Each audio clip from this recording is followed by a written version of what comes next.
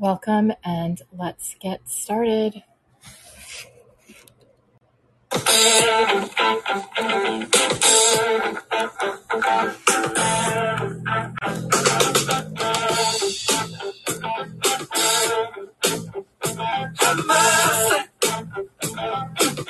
Been waiting for so late. Have mercy. Been waiting for the best so late. Got that brown paper bag and my suitcase.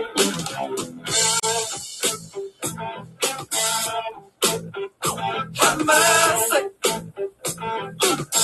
Oh, best be packed up tight. Have mercy. Oh, best be packed up tight. Yeah, I'm there just to get on and home tonight.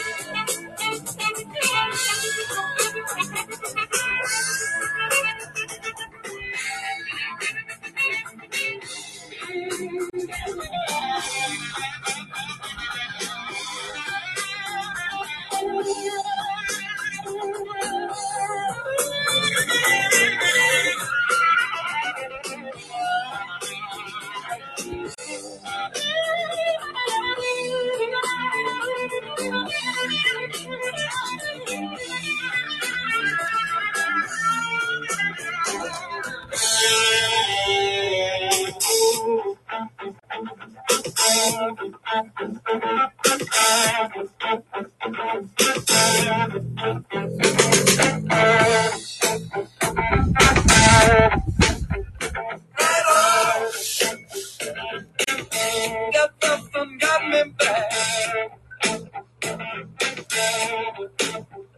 Right on. That person got me back. Well, I'll be riding on the bus till I Cadillac.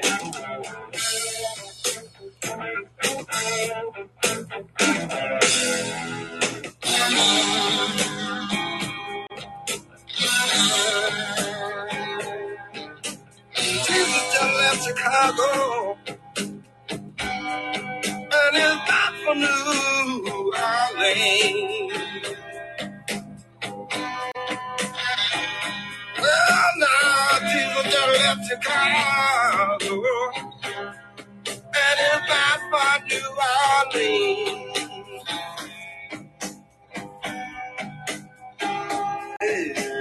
Yeah.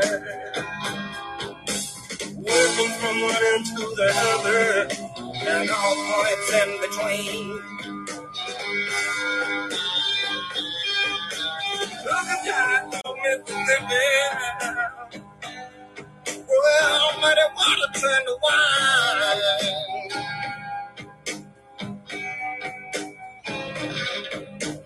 Took a jump through Mississippi.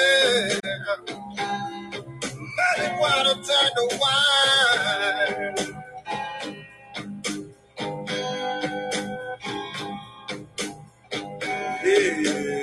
Yeah. Then out to California, through the pines and the pines.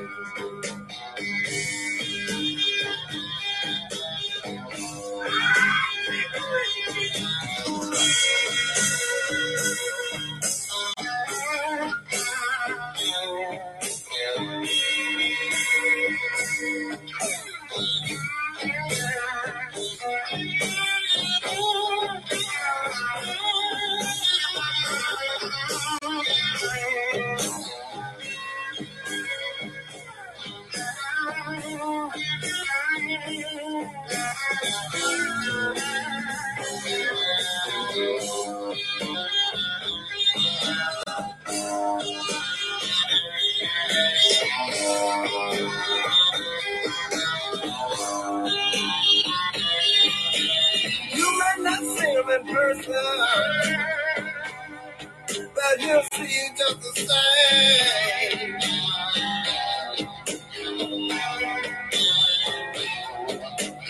You might not see him in person,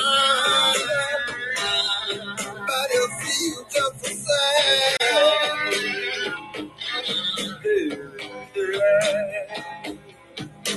You don't have to worry. Taking care of business is his name.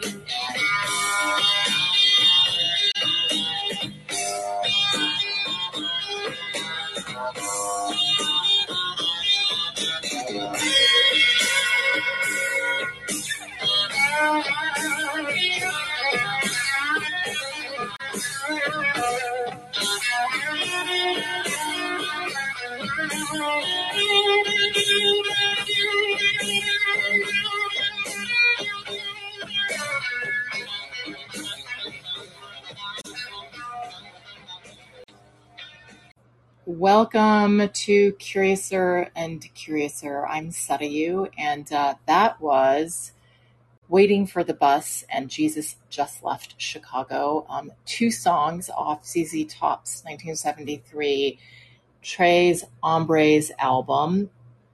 They're considered essential ZZ Top songs, and you can just hear the soul in them. There's no other way to say it. That album is also a particularly important album in ZZ Top's career because along with two other albums, they ended up establishing ZZ Top as a really respected live act. It was Tres Hombres, Fandango, and ZZ Top's first album. Actually, that's the name of the album, ZZ Top's first album.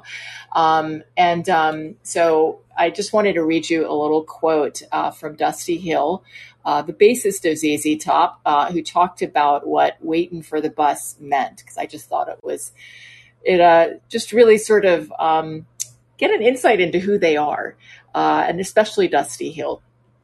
He says, "I've always liked that song." This is about Waiting for the Bus.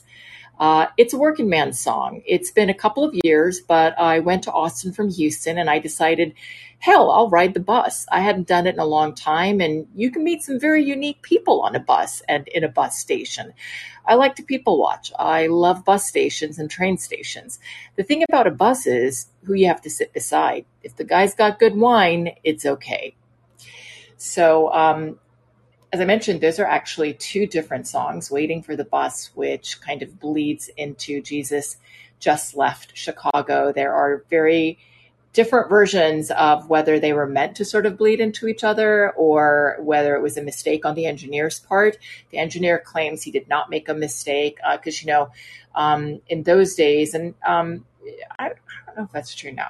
No, it's not true now. But in those days, they would really think about like even time that you left between songs, how that would affect the listening experience. But what we know for sure now is that those two songs are often played in conjunction with one another just because they're right one after the other. It's almost like the same song. And now Billy Gibbons, who is the guitarist and lead vocalist, says that he can't imagine them not being played together. So welcome again. Before we start, I wanted to first of all say that we are going to dedicate this show to Dusty Hill, the bassist of ZZ Top, who actually died almost exactly a year ago. It was July 28th. And I remember being really shocked about it. I don't often do this, but I actually did a little Instagram post in his honor because I love ZZ Top. And these guys are just, again, in so many ways, so foundational. And they actually do get the credit they deserve from musicians. Musicians that know who they are. So, for instance, Jimi Hendrix's favorite guitarist was, surprise, Billy Gibbons. And they opened for Hendrix and the Stones and a who's who of people in music. But I think in sort of the general populace sometimes, because of the way that they sort of look, they kind of come off as sort of gimmicky. But I think it's actually done very smartly and tongue-in-cheek. But we'll get into all of that. But I wanted to dedicate this show to Dusty Hill. He died in his sleep about a year ago. It was pretty shocking, unexpected. And so this trio of musicians, which are made up of Billy Gibbons, the lead vocalist and guitarist, Dusty Hill, who was the bassist, and Frank Beard, who was the drummer, who had been together for 50 years, now became a duo. What's interesting is they are continuing on.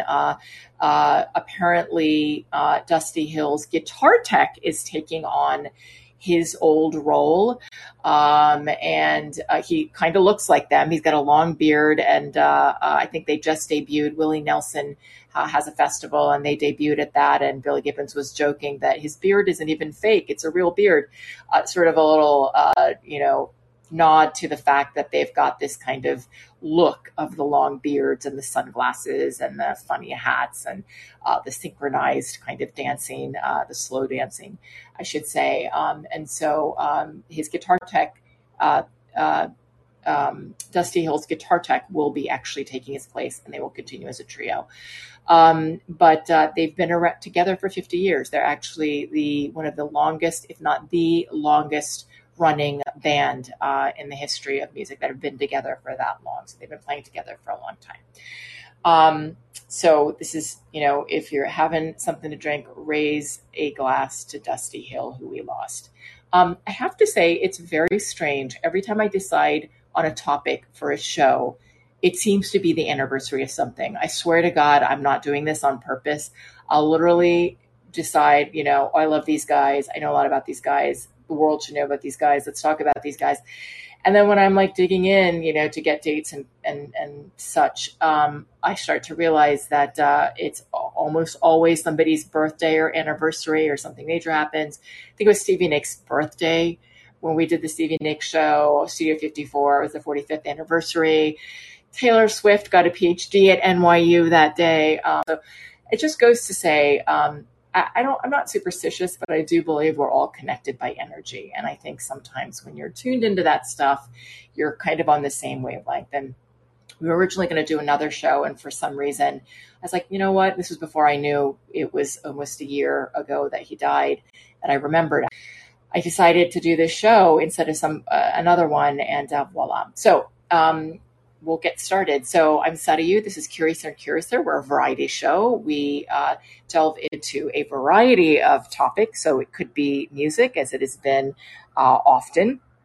It could be technology. We also do interviews with different personalities. Sometimes we have panels. Oftentimes we have a show where we're just talking about stuff with folks on stage.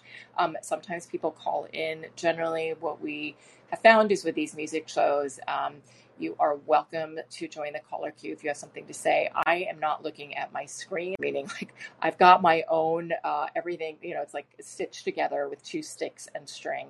And I'm keeping my eye on lots of different things here. So if you have something that you're burning to say, like you met Frank Beard in 1970 something and have a great story, we want to hear it.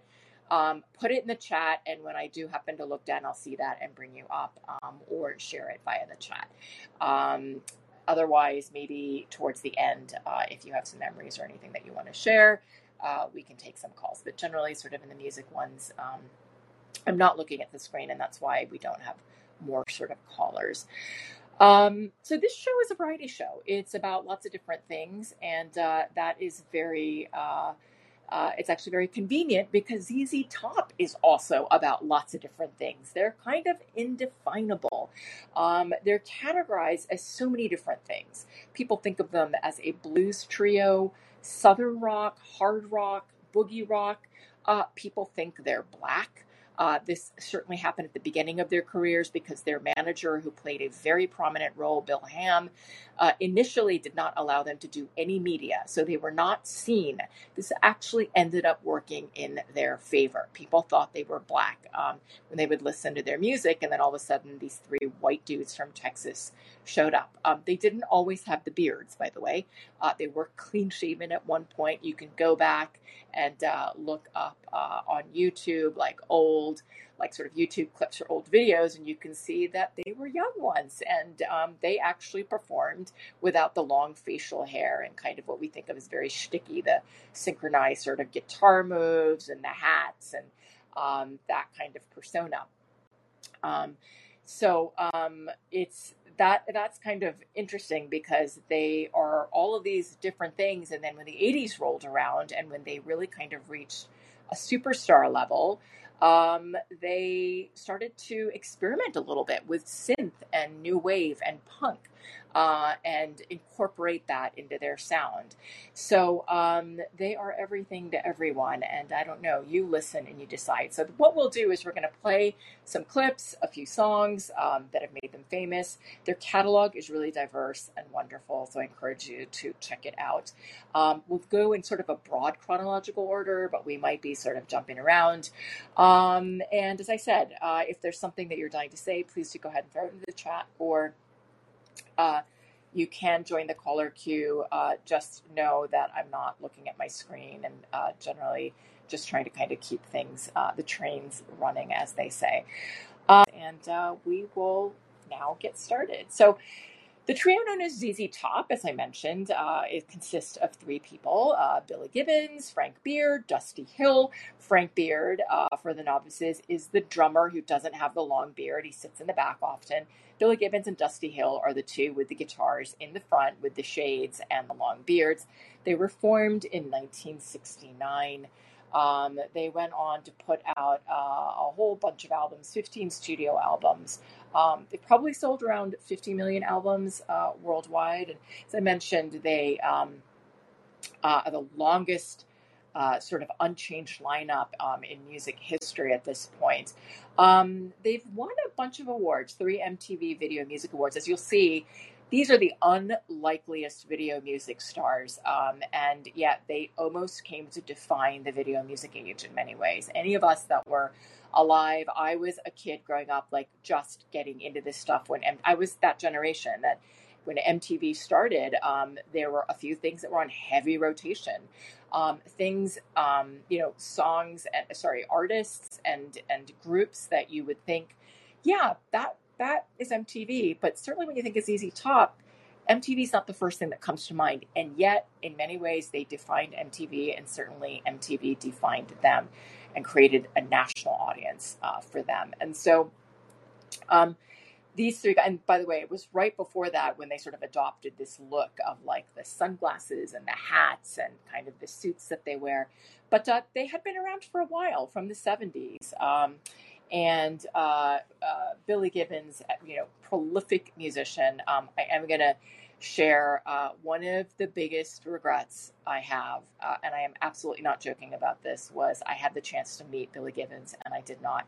I had a friend that worked at Antone's, the legendary nightclub in Austin, and she worked for Susan Antone, and I was there interviewing. This is probably before 2004. I was interviewing with a company, and I'd flown from New York City there for 5 days, and my friend's boyfriend also managed Billy Gibbons, and so we were in the club and watching some blues. It's a blues club, and I literally saw him, and I just remember thinking, he's really little. I'm pretty tall, but I was like, he's really little, and he was wearing the little hat, the African hat, which is, by the way, a little story I'll tell you after this one, and with his sunglasses, long beard, kind of crouched in the dark, and I was having a heart attack. I was like, oh my God, that's Billy Gibbons. And I was saying to my friend, Kathleen, what is Billy Gibbons doing here? And she was like, he's here all the time. She's like, he lives here.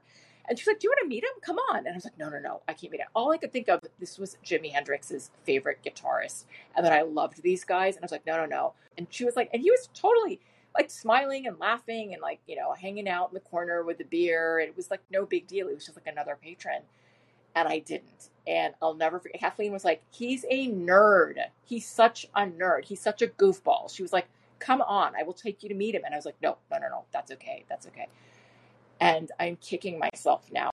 But I could have had the opportunity and I didn't. And it is a huge regret. But anyway, so Billy Gibbons, from Texas, like the other two, guitars and vocals. This is a guy that, grew up listening to all sorts of music. He studied drums with Tito Puente as a kid, and he really got into music, and he started playing in a band, a psychedelic band called the Moving Sidewalks. It was like new music, and I think they had a single called the 99th Floor, and they were modeled after a group called the 13th Floor Elevators. And if you listen to it, it's like that 60s psychedelic sound. And there are these sort of old tapes of them, so you can actually just go online and listen to them. And so he was playing in this band, and they were actually getting quite successful. They opened up for lots of different artists, and Jimi Hendrix and the Experience, the Animals, the Doors, Jeff Beck. Like, that's a pretty hardcore roster. One of the stories is that Jimi Hendrix was out in the wings when they were playing some of his songs, and when they came off stage, his quote was, "I like you. You've got a lot of nerve." And so they were friends and they admired each other. But eventually, the other some of the other artists in this group, I think, got drafted, and so Billy Gibbons was sort of left high and dry. I think they were left as a trio. So they renamed themselves and they called themselves ZZ Top. And the name really came from, they were looking at BB King and they thought, how about ZZ? And then they said ZZ King. And they was like, no, that doesn't sound right. And they go, the king is at the top of the pecking order. What about if we make it ZZ Top? So they became ZZ Top. Meanwhile, in another part of Texas, Dusty Hill and Frank Beard were sort of jamming together. Dusty Hill was a huge Elvis fan. He was such a huge Elvis fan, he would take all of his Elvis memorabilia, which is a lot, like once they got famous, on the road with him. Like, they literally had to have a room for the memorabilia. And he was like, I needed to stop because it was getting weird. And so he stopped bringing the memorabilia. But he started playing with Frank Beard as youngsters. They were playing in various bands around Dallas and local bars. And eventually they ended up moving to Houston and joined, met up with Billy Gibbons. And what all three of them say is when they jammed, it was just like so easy and so smooth. And it was just like, and Frank Beard, they're also understated. For all of their talent, these guys are so humble and understated. And Frank Beard was like, yeah, I thought I could play with these guys, says, one of the greatest drummers. I could play with these guys. And so they ended up playing together and started sort of formally as ZZ Top. And what's interesting about them is people couldn't quite categorize them, right? Blues rockers, but they were, even back then, quite unusual and a little weird, right? They always kind of looked a little weird. They were very, very creative and had a great sense of humor. So this was sort of showing up in their music. And I personally, as somebody that consumes a lot of music, find this very unusual. Most artists are very, very serious about themselves and their music. There are bands that are kind of Spinal Tappy, like The Darkness, who I adore, but they're a real band, right? When they first came out, I was sure they were a joke band. I thought they were fabulous.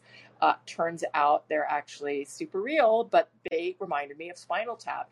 And in some ways, ZZ Top actually kind of consciously does that, right? And thus, I go back to my friend who knew them, Kathleen, going, he's a goofball. You can go say hi to him. Come on. He's always hanging around here in the dark. Come on. And I was like, no. Because in my mind, I'm like, no, he's just like one of the greatest guitarists ever. Again, probably not something that is widely known among the general populace, but certainly folks that are into music will know how extraordinary guitarist Billy Gibbons is. And as I mentioned, Jimi Hendrix named him as his favorite guitarist. But they always just sort of come off as, slightly cheesy. So the three of them ended up playing together. As I mentioned, they put out their first three albums between 71 and 75, started gigging live, became this very respected live act. And it was really kind of interesting because they did not have sort of huge success. And there's a really, really funny story about how they were playing in some place where they were behind curtains, the curtains opened, and there's like one guy in the audience. And he looks like he's not supposed to be there, like he's lost. And they're like, oh shit. They were like, you know what? Don't leave, hang out, and we're just going to play a show for you. And so they play a show for this guy. He's standing in the audience. And then they went on to play an encore, even though he didn't ask for it. And so, I mean, could you imagine being the one guy in the audience? And these guys aren't famous at this point, right? This is just a band. He probably felt sorry for them. And at the end, they ended up buying him like a Coke or something just to sort of thank him for staying. Flash forward, they're like superstars. This guy keeps showing up to their shows, and they were saying that they don't know what his name is, but he shows up and goes, hey, remember me? I was at that first show of yours. They're like, we've never learned his name. He's a little bit of an odd character. He keeps showing up and reminding us as if we could forget, that there was like one person in the audience. So, they were gigging around and building up this sort of this following, and they were trying to sort of define what their sound was, and they had a manager called Bill Ham, who was really sort of like a Brian Epstein for the Beatles, instrumental in kind of creating sort of the top sound. And so he was kind of guiding them both personally and professionally. And all they knew was they wanted a big sound. And they were a trio, right? They loved Jimi Hendrix and Cream. They wanted that sound. They wanted it to be really big. And so they didn't consider themselves a blues band. And they thought of themselves more as sort of interpreting the blues. And so they're nonstop touring. They're trying to figure out what their sound is. And so it's sort of an interesting way how they kind of settled upon what became their sort of signature kind of blues sound. And what I'm going to do is play you a clip of the ZZ Top sound, and it's a couple of different people that are being interviewed. The first one is one of their producers, Robin Bryans, who had a studio. He was instrumental in helping them find their sound. So he's speaking, and then you have Billy Gibbons, the guitarist, talking about their manager, Bill, who actually did not want them to do a certain technical thing, which is actually what ended up creating their sound. So they actually created a diversion, got him out of the studio. So he's talking about that. And then you have Josh Homme from one of my other favorite bands, Queens of the Stone Age. And then you have Dusty Hill commenting, and then it goes back to Brian. But it's going to give you an idea of how the sound was created. So here's a little clip of all of these folks talking about the ZZ Top sound. Billy said, Bill, we found a sound. See what you think about this. He reached over and pushed play. Oh, Bill listened to that. He said, yeah, that's it. That's the sound I want.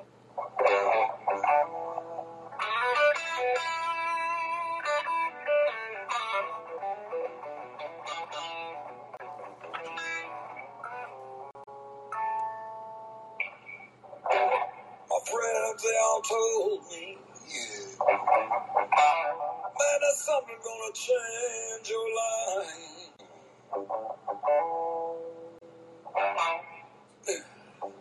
My friends, they all told me, yeah, man, that's something gonna change your life.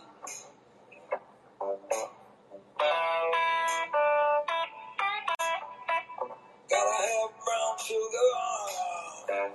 Man, it's just gonna make me feel alright. How the song Brown Sugar starts, Man, they told me.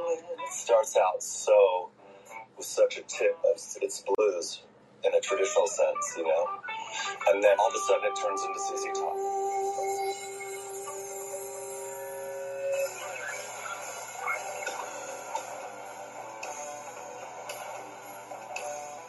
It starts here, but it ends somewhere completely different, and that journey with ZZ Top is what's really fascinating. I was gonna take my life.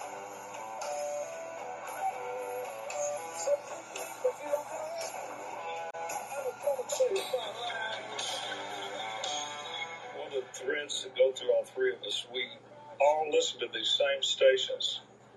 Those X stations out of Mexico, which were legal in the States, but they had a lot of blues programs. You know, Freddie King, B.B. King, Buddy Waters, Alan Wolf. And all three of us, not knowing each other, growing up, had listened to the same shows and were heavily influenced by it. I mean, yeah, we love this stuff, but we also love rock and roll. And so we never said we were a blues band. We've never said that. We are interpreters of the blues.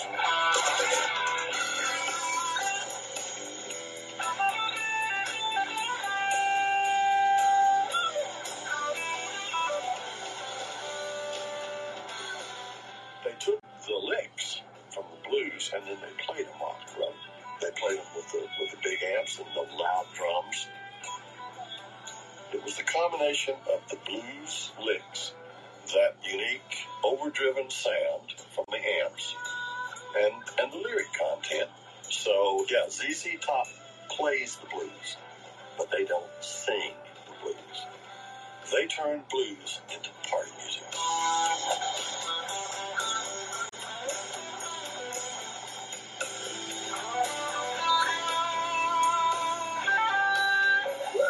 I love that clip. Okay, so that is sort of how kind of blues, you know, even though they're tagged often blues or boogie or Texas blues type of band, that is sort of in their own words and the words of their producers and other musicians, kind of what the sound, where the sound came from and how the sound is interpreted. They've got this record out there. Bill Ham doesn't let them do any media. It ends up paying off because people think they're black, so they end up playing some some festivals and stuff where like the only white guys, and so they're put on last. But to their great relief, some kind of the blues musicians are, kind of nodding and smiling when they're playing. So they're like, woo, thank God. And nobody in the audience leaves while they're playing. So they're happy. So they're building up this sort of fan base and becoming kind of a really kind of respected live act. But nobody knows what they look like. There is no MTV. And they're kind of being classified as Texas blues with a rock edge.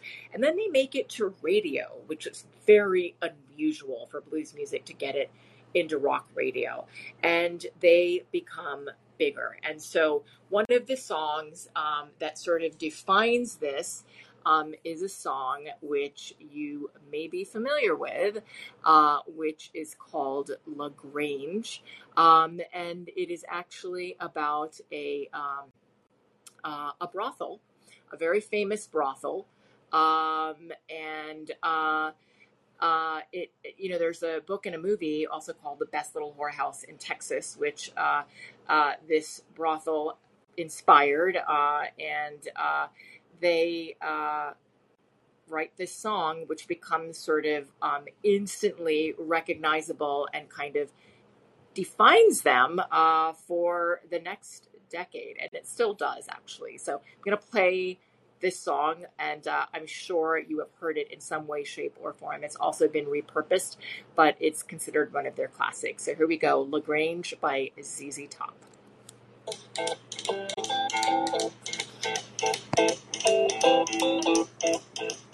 Rumors spreading round in that Texas town about the shack outside the games.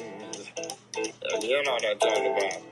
Just let me know if you wanna go to that home out on the range. They got a lot of nice girls.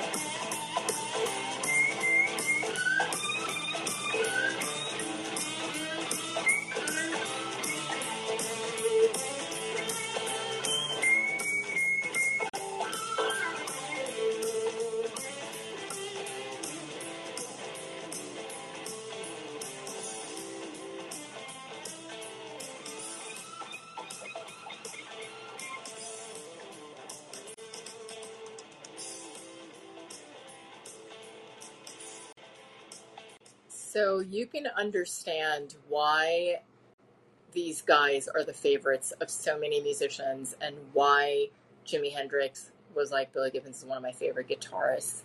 And I can like imagine myself, can't you imagine yourself sitting in a club, but like in a blues club, like with a stale beer, like either standing or listening to this stuff and just completely being blissed out. I can. Like, to me, that is heaven. So LaGrange, that song really kind of made them, it was the first song. It was really a big hit, and it's considered one of their most successful songs, and you've probably heard it because it is repurposed all the time. So what ends up happening? Well, all of a sudden, they explode, and Mick Jagger calls them and says, hey, you guys want to open for us in Hawaii? And they're like, yeah. So they go to Hawaii, and they freak out the first night because they realize that they look like country bumpkins, and they're opening for the Stones in Hawaii, and it's literally like silence when they come on stage. Fortunately, they just were like, we need to get through this, and did it. And they ended up having to come back out to play encores all 3 nights. So that went fine, but they were terrified because they realized as soon as they were on stage, wait a minute, we actually are nothing like the Stones, and these people are expecting like an opening act like that's going to sound like the Stones, and they probably think we're country music or whatever, right? Because you got to remember too, at those times, I mean, Texas looms large in the legend of ZZ Top, and Texas was not a place that people were like proud to be from.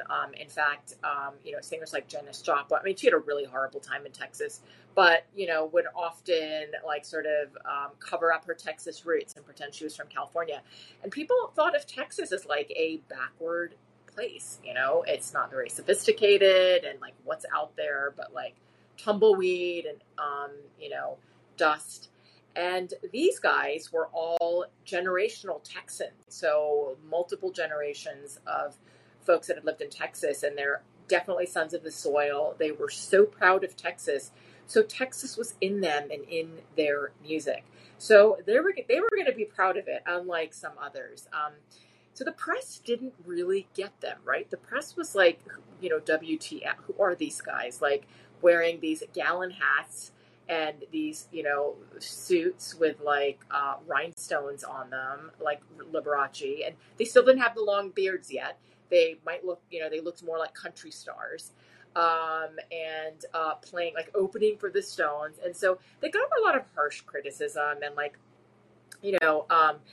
they used to refer to themselves as the little old band from Texas, which is what we named our show. But the Village Voice, which I don't think exists anymore, but it was a newspaper that, like a free newspaper that we would read when I was in college in New York City, had everything in it, including like showtimes, for music and stuff around the city. Basically reviewed ZZ Top and said they sound like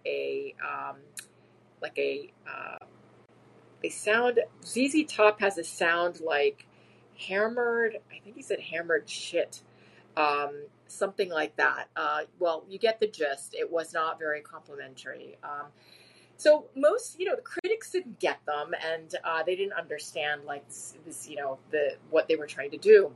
But these guys were so proud, and they've gained a following. They've made it on radio. They decide to go on tour, and they're calling it the Worldwide Texas Tour because it's who they are. They have such a pride in their culture. They're like, we're going to take Texas to the world. So these guys who don't really have that much money, right? They're still young musicians. They rent or buy 7 trucks worth of things that they're going to take on the road for them. What do I mean by things? You might be thinking sets.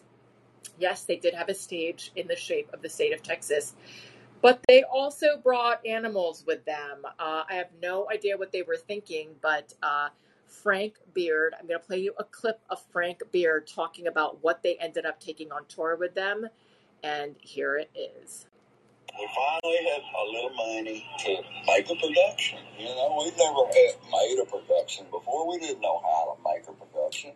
And then, some idiot, and I don't know which one of us it was. I can't remember, but it's like, let's take a buffalo. Yeah, well, let's take a longhorn steer. Well, let's take some rattlesnakes. Let's take a javelina pig. Let's take some buzzards. So all of a sudden we've got this thing, 7 trucks worth of thing to go out and do concerts with. Which one's that, Two? Two. He was with us last week. This buzzard was with my rodeo clown career for 42 years, and then with ZZ for several years. And so she's, I think we figured she's 49, almost 6 more months she'll be 50 years old. When ZZ asked me to come along with them, then I suggested the buzzard. She was staged behind Frank Beard. Frank used to tease him. He used to kind of tease with him and stuff, but the buzzards didn't want anybody messing with them. The buzzards were right behind me. And if I was playing a slow blues, they would get very interested in me, like, is he dead? So start moving your arms a lot more. So they end up having, I thought that was hilarious. They're basically like the circus. So they're showing up in towns with rattlesnakes, pigs, buzzards, like livestock on stage. People are like, what the heck is this? It's like a rodeo, a circus, bizarre, right? But these guys just thinking, we're just bringing Texas all over the country. So they go on this massive sort of tour with all of these animals and Texas pride. It's like exhausting. And after the tour, they end up needing, clearly with that entire kit and caboodle, they end up needing a little break because it's like, good Lord, they have just kind of been everywhere with basically a circus. And so all 3 of them are exhausted.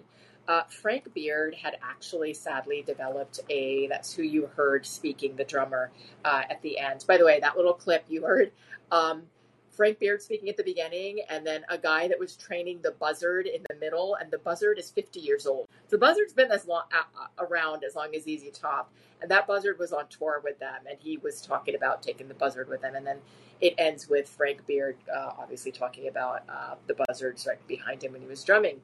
But he ended up developing a drug problem. He actually says the first big check that he got, he remembers, was for $72,000. He spent it all on drugs. And he's very sort of straight about it. He says, he's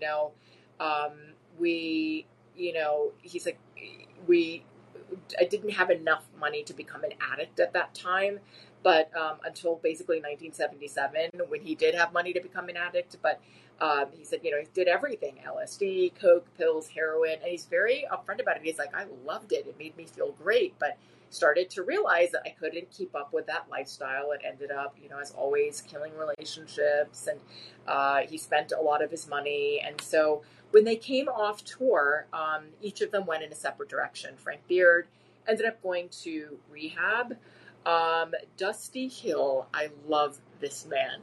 Dusty Hill decided to go become a baggage handler in an airport. Okay, these guys now are rock stars. I love these men. He decides, you know what? I'm going to go do a real job. And they're so not pretentious. He's like, I'm going to go be a baggage handler. So he calls himself Joe and ends up going to an airport and handling baggage, not for like a day or a few weeks, like months. And he says it was so great to get off work and go have a beer with the fellas. So here you have this basically international rock star that is, or national rock star, I would say. They're well known at this point, at least in America, like, being a baggage handler at an airport. So I thought that was really great. And then Billy Gibbons ends up doing all of this stuff, traveling. He goes to London, where he noticed there's a new movement called punk, which is sort of shaking things up. And then he is like following some gurus in India. And so he's having like this very eclectic time. So their break goes from like 3 months to 6 months to 12 months to 2 years. And they apparently need it. And in many bands, and what's really interesting about ZZ Top is they don't seem to have the conflict that characterizes so many of the sort of great legendary bands, right? We've talked about Fleetwood Mac and Stevie Nicks, and that, I mean, I'm surprised she doesn't have an ulcer. All of them don't have ulcers, right? Because there's constant tension. The Beatles, the Eagles, you know, legendary, the Stones, and so much tension and argument and, you know, sometimes leading to violence and people quitting and coming back. And that never seems to have been the case. These guys loved playing the music they played. They loved playing together. It was smooth. And so the reason they really stopped was because it was just exhausting and they needed to take a break. But they come back together, and they went right back. It was just like a puzzle piece fitting. And I think that is actually something very extraordinary and something to note. And so, you know, Billy Gibbons is thinking about punk and alt, and he's thinking about how that should influence their music. And as I said, they are very experimental, and they were always creating, you know, new sounds. And so they start to think about, they also realize when they come back from this sort of 2-year vacation that all of them have grown these beards. And they just say that they were just very lazy. But Frank notices that Dusty and Billy's beards are really long and his is short. So he's like, F that. I'm not going to be like sitting around with this like puny beard. I'm not going to have a beard. But those two other guys love their beards. They decide to keep the look. And that's when they decide to do this kind of with the hats and the sunglasses and the suits, dressing the same. And that kind of the mechanics of like the kind of the ZZ Top look start to take form, right? So they come back, they're experimenting with a new look, a new set, and again, really creative, you know? When you think about artists that keep reinventing themselves, they're very few. And I can think of like Madonna, who sounds different. Rihanna sounds different on every song. And I think she's actually even better than Madonna in that sense. Like you can't recognize her from song to song. They sound like different genres. But these guys too, you know, they're probably not given credit because they still have those beards. But if you go through their musical trajectory, it's so many different kinds of songs. And they try, different styles and genres and influences. And so they, the ZZ Top sort of as we know them kind of emerges, right? So the two long beards and Frank, quote unquote, Beard, which is his last name. So they reemerge with this disguise, essentially. And they, you know, it's funny, Billy Gibbons like, these beards, they go where we do. So they have a sense of humor about their beard. As I mentioned at the beginning of the show, you know, Dusty Hill has sadly passed away very recently, and his guitar tech is going to be taking his place. And, you know, the first thing that Billy Gibbons joked about was like his beard's real, because it is so kind of who they are. But what it also did was it kept that mystery that Bill Ham started about you don't want to be on album covers. So they start to grow these beards and develop these new personas. Now, what happens around this time? We're like creeping up into the 80s. This thing called MTV shows up on the scene. I so remember when we went from Friday Night Videos, which was in Solid Gold Friday Night Videos, and then to MTV in the early 80s. And there's a really funny story of how Frank Beard was watching MTV and he thought it was a TV special on music. And he was like, hey, wow, this is a long special. This is going on and on. Again, I just love their stories, their personas. I literally want to take all three of them, put them in a box and take them home with me. Like, so cute. He's like, this is like a long special. It's like 3 hours, 4 hours. So he calls Dusty Hill and he's like, I'm watching this 5-hour special. It's still going. It's on music. You should like check it out. So Dusty Hill checks it out. Then he calls Billy Gibbons and they're all like, when does this end? How long is it? They don't realize they're watching what is this new music channel called MTV. Now, there's no calculus in the world that can tell you change your look into something frankly weird, these long beards and the sunglasses. I mean, nobody looked that wasn't like a cool look. That like nobody was trying to look like that, okay?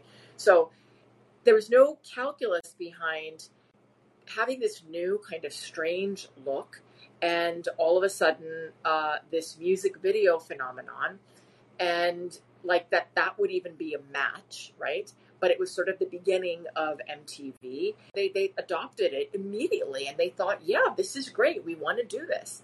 And so, they're at this point where, again, that creative experimental side of theirs kind of drives what they end up doing. They've got this kind of slightly changed sound that's influenced by new wave and punk, and also a little bit later some synth, and it transforms them. And MTV takes them and turns them into real stars, like cultural icons, superheroes, makes them international so that they are recognizable everywhere by that look, right? So it's like sort of a perfect storm of things coming together. And there's no way that you can sort of plan for that. It could have bombed. It could have been a disaster for them, but it wasn't. It ended up working. So Bill Ham, their manager, is like, yeah, great, let's do videos. So he gets together with a guy named Tim Newman, who's a director. Tim Newman happens to be the brother of Randy Newman, who wrote the song I Love LA. And Tim Newman says, yeah, sure, I will direct a bunch of videos for you. So they do 3 videos. And this trilogy is really what kind of puts them on the map. And I will tell you, they are hilarious.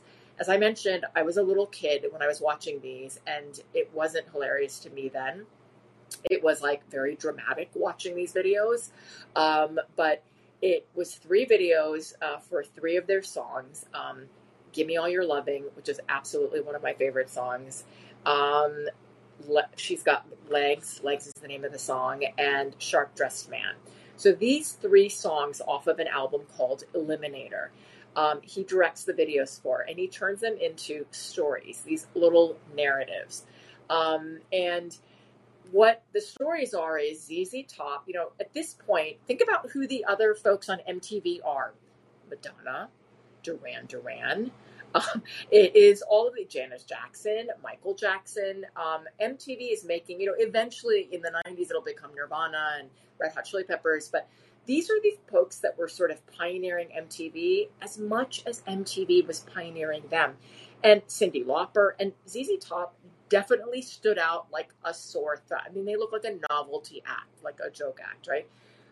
And these videos did not help, by the way. As an adult looking back, I'm like, wow, I would have been like, heck no, if I was like their manager, like they're not doing these videos, because I'm like, no one's going to take them seriously. But that's the wonder of these 3. Everything is tongue in cheek. They have a great sense of humor. And so these 3 videos, and the narrative is, in the videos, there's always an underdog.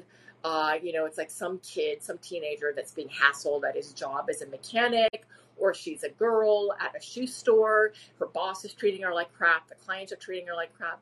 And what happens is there's this song, there's this hot rod, because Bill, their manager, said the only 3 things that need to be in the video are the music, girls, and cars. But they get this hot rod and this red kind of long car, and that car appears in all the videos. And it's sort of like kind of the 4th star of the video. The 5th star is this trio of women who are kind of these hot like models that are kind of the ZZ Top babes that are in that car. And everywhere they show up, they're like these Avengers, right? They change everything. And then ZZ Top's role is they show up in the videos playing, and this is where they start doing their weird little synchronized dance, which I love. Dusty Hill. People are like, what do you call your dance? He's like, well, I don't know what it is. He goes, it's low energy, high impact. And I'm like, that is so true. That is so genius. So it's basically them with their guitars, like sort of in synchrony, kind of just going back and forth, with Frank Beard behind them on drums with their beards. The 3 of them show up to either, their little cameos of them playing, like near the gas station. Oh, and all the backdrops are like Texas. It's like, tumbleweed and deserts and these dusty highways and a gas station in the middle of nowhere. It's like very iconic of what you think about when you think about kind of like taking a road trip in Texas.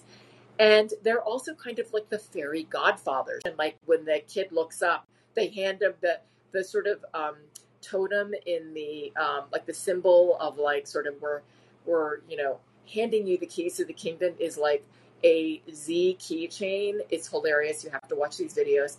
It's like a double Z keychain, and they like throw the protagonists in the video the keychain, and so then they've been given the keys to the kingdom of ZZ Top. So they kind of turn out to be these wizardy type of godfathery figures that kind of disappear and appear, like literally they fade in and out, and then you see them playing their music.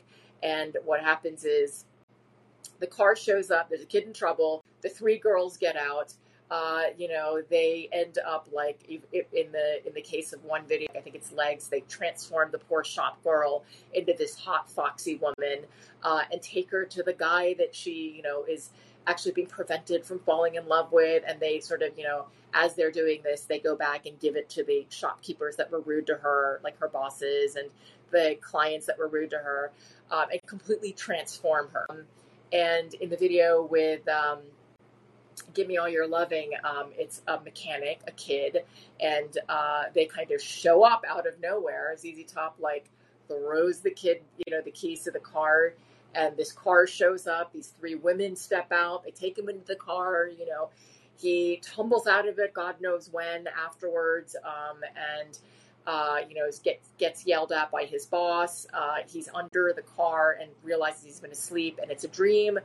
And then he moves his rag and the ZZ keychain is there. And he's like, oh, it wasn't a dream. And then the Eliminator car goes by. So they're really cheesy, but they were huge, those three videos. Those three videos together basically created the modern ZZ Top that you see. And it's an extraordinary thing to think about. That three videos, that trilogy changed everything for them. And so they took this huge risk. It was a departure from their sweet spot. They trusted this director that made this narrative of them being kind of the three sort of heroes, in a series of videos. But the real sort of Avengers are the three hot women that are kind of the stand-ins for ZZ Top. And, they are in the background either playing music or like, taking their hands and like doing like a weird wave in the direction of the car, or sort of laughing or throwing keys to the teenager. And I think Rolling Stone calls Legs a masterpiece. And of course they've got, all the campy like tricks of like, they've got a guitar, like a fur covered guitar, like that they spin in synchrony. And it looks very, very dated compared to the videos today. But it's pretty, you've got to go back and watch them because they're great songs, but also the videos are hilarious. And in Sharp Dressed Man, which is the second of this trilogy, again, there is a ballet. They end up, these three wise men, the guardian angels, ZZ Top show up. They are, the women show up. They're the valet is transformed by the visitation of these women, and then they take him into the club where he was the valet, and he's sort of the star. Of course, this is all because of ZZ Top. And so these three videos end up becoming like huge. They're played constantly on MTV. I'm going to go ahead and play for you.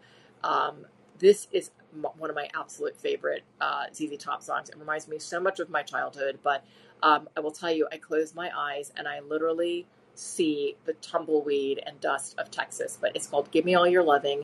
And later on, you guys should go ahead and check out the videos as well. But let's give this a listen.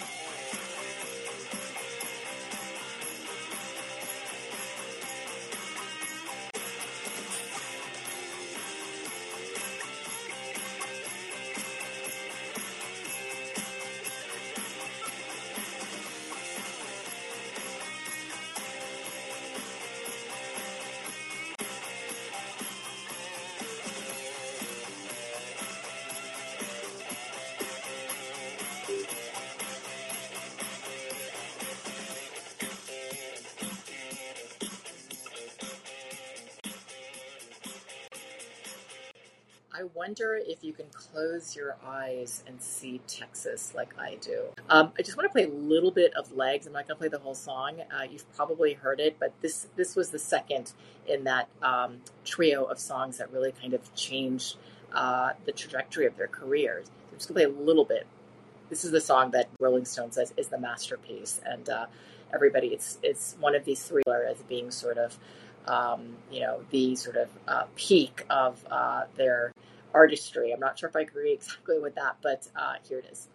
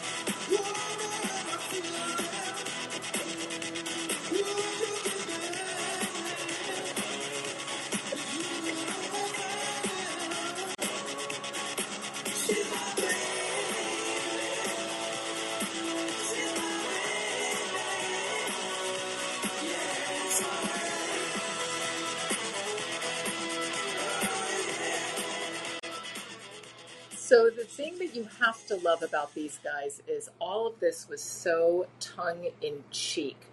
The outfits, the synchronization, the kind of them appearing as sort of the puppet masters, the fairy godfathers.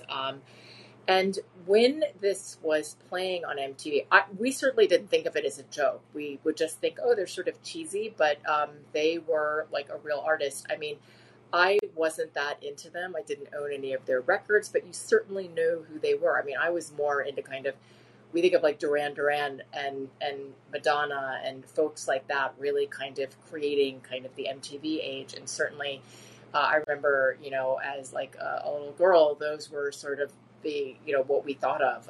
But these guys were on heavy rotation. You would hear these songs all the time. I started to actually really get into them more as an adult. But anyway, they are definitely in your consciousness as a child because they were all over MTV. Eliminator, the album that came off of, went multi-platinum.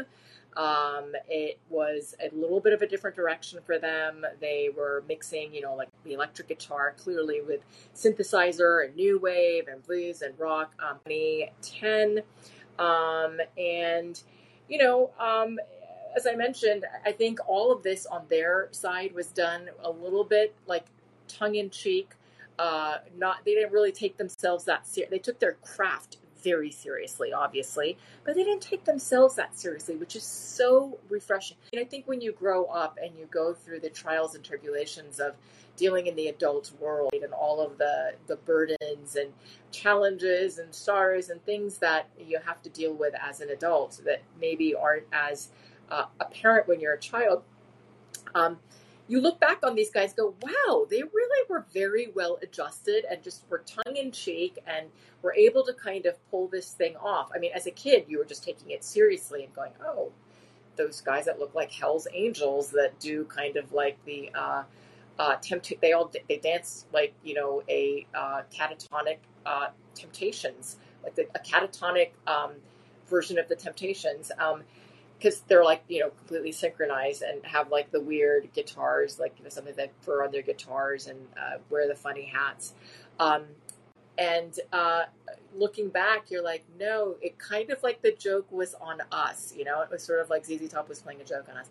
Should also point out, they wore these hats, and at some point, Billy Gibbons, this is how unusual and creative they are, met the head of some African country in Vienna, and he was gifted with a hat from that country, and he started wearing the hat. It looks like a skull cap with like little dreadlocks on it. So you'll often see him wearing that hat instead of the normal like ZZ Top hat, or both of them together. Actually, if you look really closely, you'll see he's got one on top of the other. So I just love this guy. These guys have their own sense of style, especially Billy Gibbons. So they end up sort of in the consciousness. They are the unlikeliest of MTV superstars, but they have really kind of helped set the foundation for MTV with these 3 videos. And their next album is called Afterburner, and sort of follows in the same kind of vein in the sense that they're experimenting, they're getting more the synthesizer, and they have a video for a song called Sleeping Bag, and in it, ZZ Top, again, they manifest as sort of like the fairy godfathers, and now they're like Gandalf, they're creating bridges and houses to help the protagonists like get away from terrible people. So there's that. And then there is a ballad that they put out called Rough Boy. I do remember this playing a lot too. I don't remember liking it very much. I'll just play a teeny bit because their sound goes in such a different direction now. It actually sounds so starkly different. And the video is it's strange. It's like a Star Wars. So the Eliminator, car appears, but as a space shuttle, with the same symbols. The ZZ Top keys are in these videos again. The Z emblem that they throw to somebody. And you have kind of a more sort of, dare I say, sexualized version. And in this case, it's just like 2 female legs, but it's like happening in space. They're sort of disembodied heads on these modern frames. It's a weird video. I just want to play a teeny, teeny bit of it for you.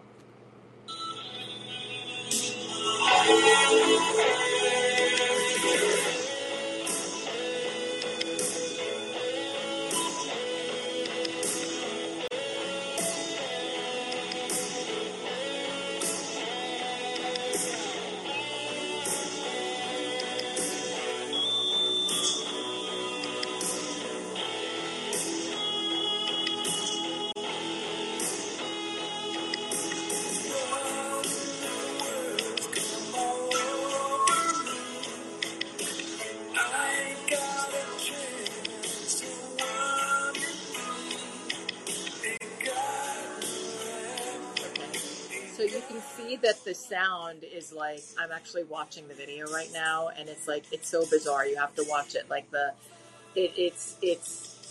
they're trying to be very futuristic, and it's a very 80s sound. Like when I hear that song, I'm like, yep, that's the 80s. So they take this new direction. That song that I just played for you, Rough Boy, becomes a huge hit in 1986. Very futuristic theme, very, very 80s. It's all over MTV. It's a ballad. And you still have some of that imagery that has followed over through Eliminator, the car keys, now it's ZZ Top, the space station. The 3 sort of avenging women models are gone, and it's a little bit more sexualized. A pair of ladies' legs are kind of walking around in this version, and it's a new sound for them, right? So it's seemed very futuristic. I remember there was no internet back then, so I remember watching the video and going, "Wow, that's like the future." So yeah.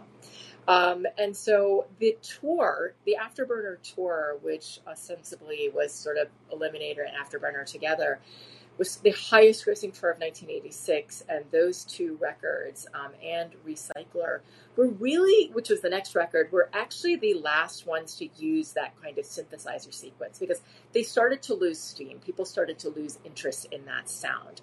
So at that point, they kind of went back to their sort of blues, their roots. They released a bunch of more albums up into 2012 and a compilation in 2019. And we're sort of around, right? ZZ Top, if you've not listened to their music, you've probably heard of them. A lot of their music is used in commercials. Like Range is obviously a really famous one, but probably those 80s songs. Be interesting to know if people recognize them, like people that were born later recognize any of those songs. And so they're around. And as I mentioned during this time, I see Billy Gibbons at Antone's, and I'm still freaking out, even though I'm not some huge fan or anything, because I know what his significance is in music, and I know how talented he is. And of course, there's a little kind of, poignant, sort of emotional part of that was a part of my childhood. But, I know who he is. They're around. They are collabing with lots of other artists. Billy Gibbons, particularly, is a prolific collaborator. They're actually, by the way, Billy Gibbons is actually in the studio right now with Josh Homme of Queens of the Stone Age and Dave Grohl from Foo Fighters and Nirvana, which is going to be really exciting. And they're producing something. I'm not exactly sure what. But Billy Gibbons is collaborating with this huge range of folks. B.B. King, along with sometimes the rest of the Nickelback, Kid Rock, Hank Williams, Queens of the Stone Age, Government Mule, Sammy Hagar, Jeff Beck, Social Distortion, John Fogerty. I mean, it goes on and on. He does a little bit of acting, Billy Gibbons. He's got a barbecue sauce. So he's working on all these little projects on the side. ZZ Top is sort of chugging along, putting out albums. And, of course, last year, around this time, Dusty Hill, the bassist, suddenly passes away in his sleep. And the last song that he played is what we're going to go out with. It's a song called Tush. And it is also one of their more famous songs. The things that I've chosen to play for you are songs that I think are representative of their most popular songs, the songs that made them famous, and some of the songs that actually show off some of the artistry and the playing. There is a whole catalog of amazing stuff to dig into and discover by them. Dusty Hill sadly passes away. It was not something that was expected. And there was a lot of outpouring. And I just thought, wow, this is a huge, huge loss. So I did end up posting something on Instagram and was really sort of shocked and sad by it. But this is a band which is so truly American, so, unique, so weird, and so much it's woven into the fabric of who we are. And when you think about sort of the trajectory of music and MTV, sort of the unlikeliest of video stars. And so I really mean it when I say they are really everything. Just like the show Curiouser and Curiouser, they're a little bit of everything. And so I want to go out with playing Tush. The song is actually a play on words. It means tush, like derriere, but also tush means, in Texas, it also can mean plush and very lavish and very luxurious. So someone can say, that's a tush bag that you've got there. They're not talking about the rear end of your bag. They mean that you've got a luxurious, gorgeous bag. And so I want to go out playing that song. It's another one of their sort of iconic songs. And also just want to say cheers to these most unique, most prolific, most talented, and most American of rockers. And I want to say goodnight. And we're going to go out with Tush. So I'm going to play this for you guys, and I hope that you enjoy it and have a great evening. Good night, everybody. Yeah.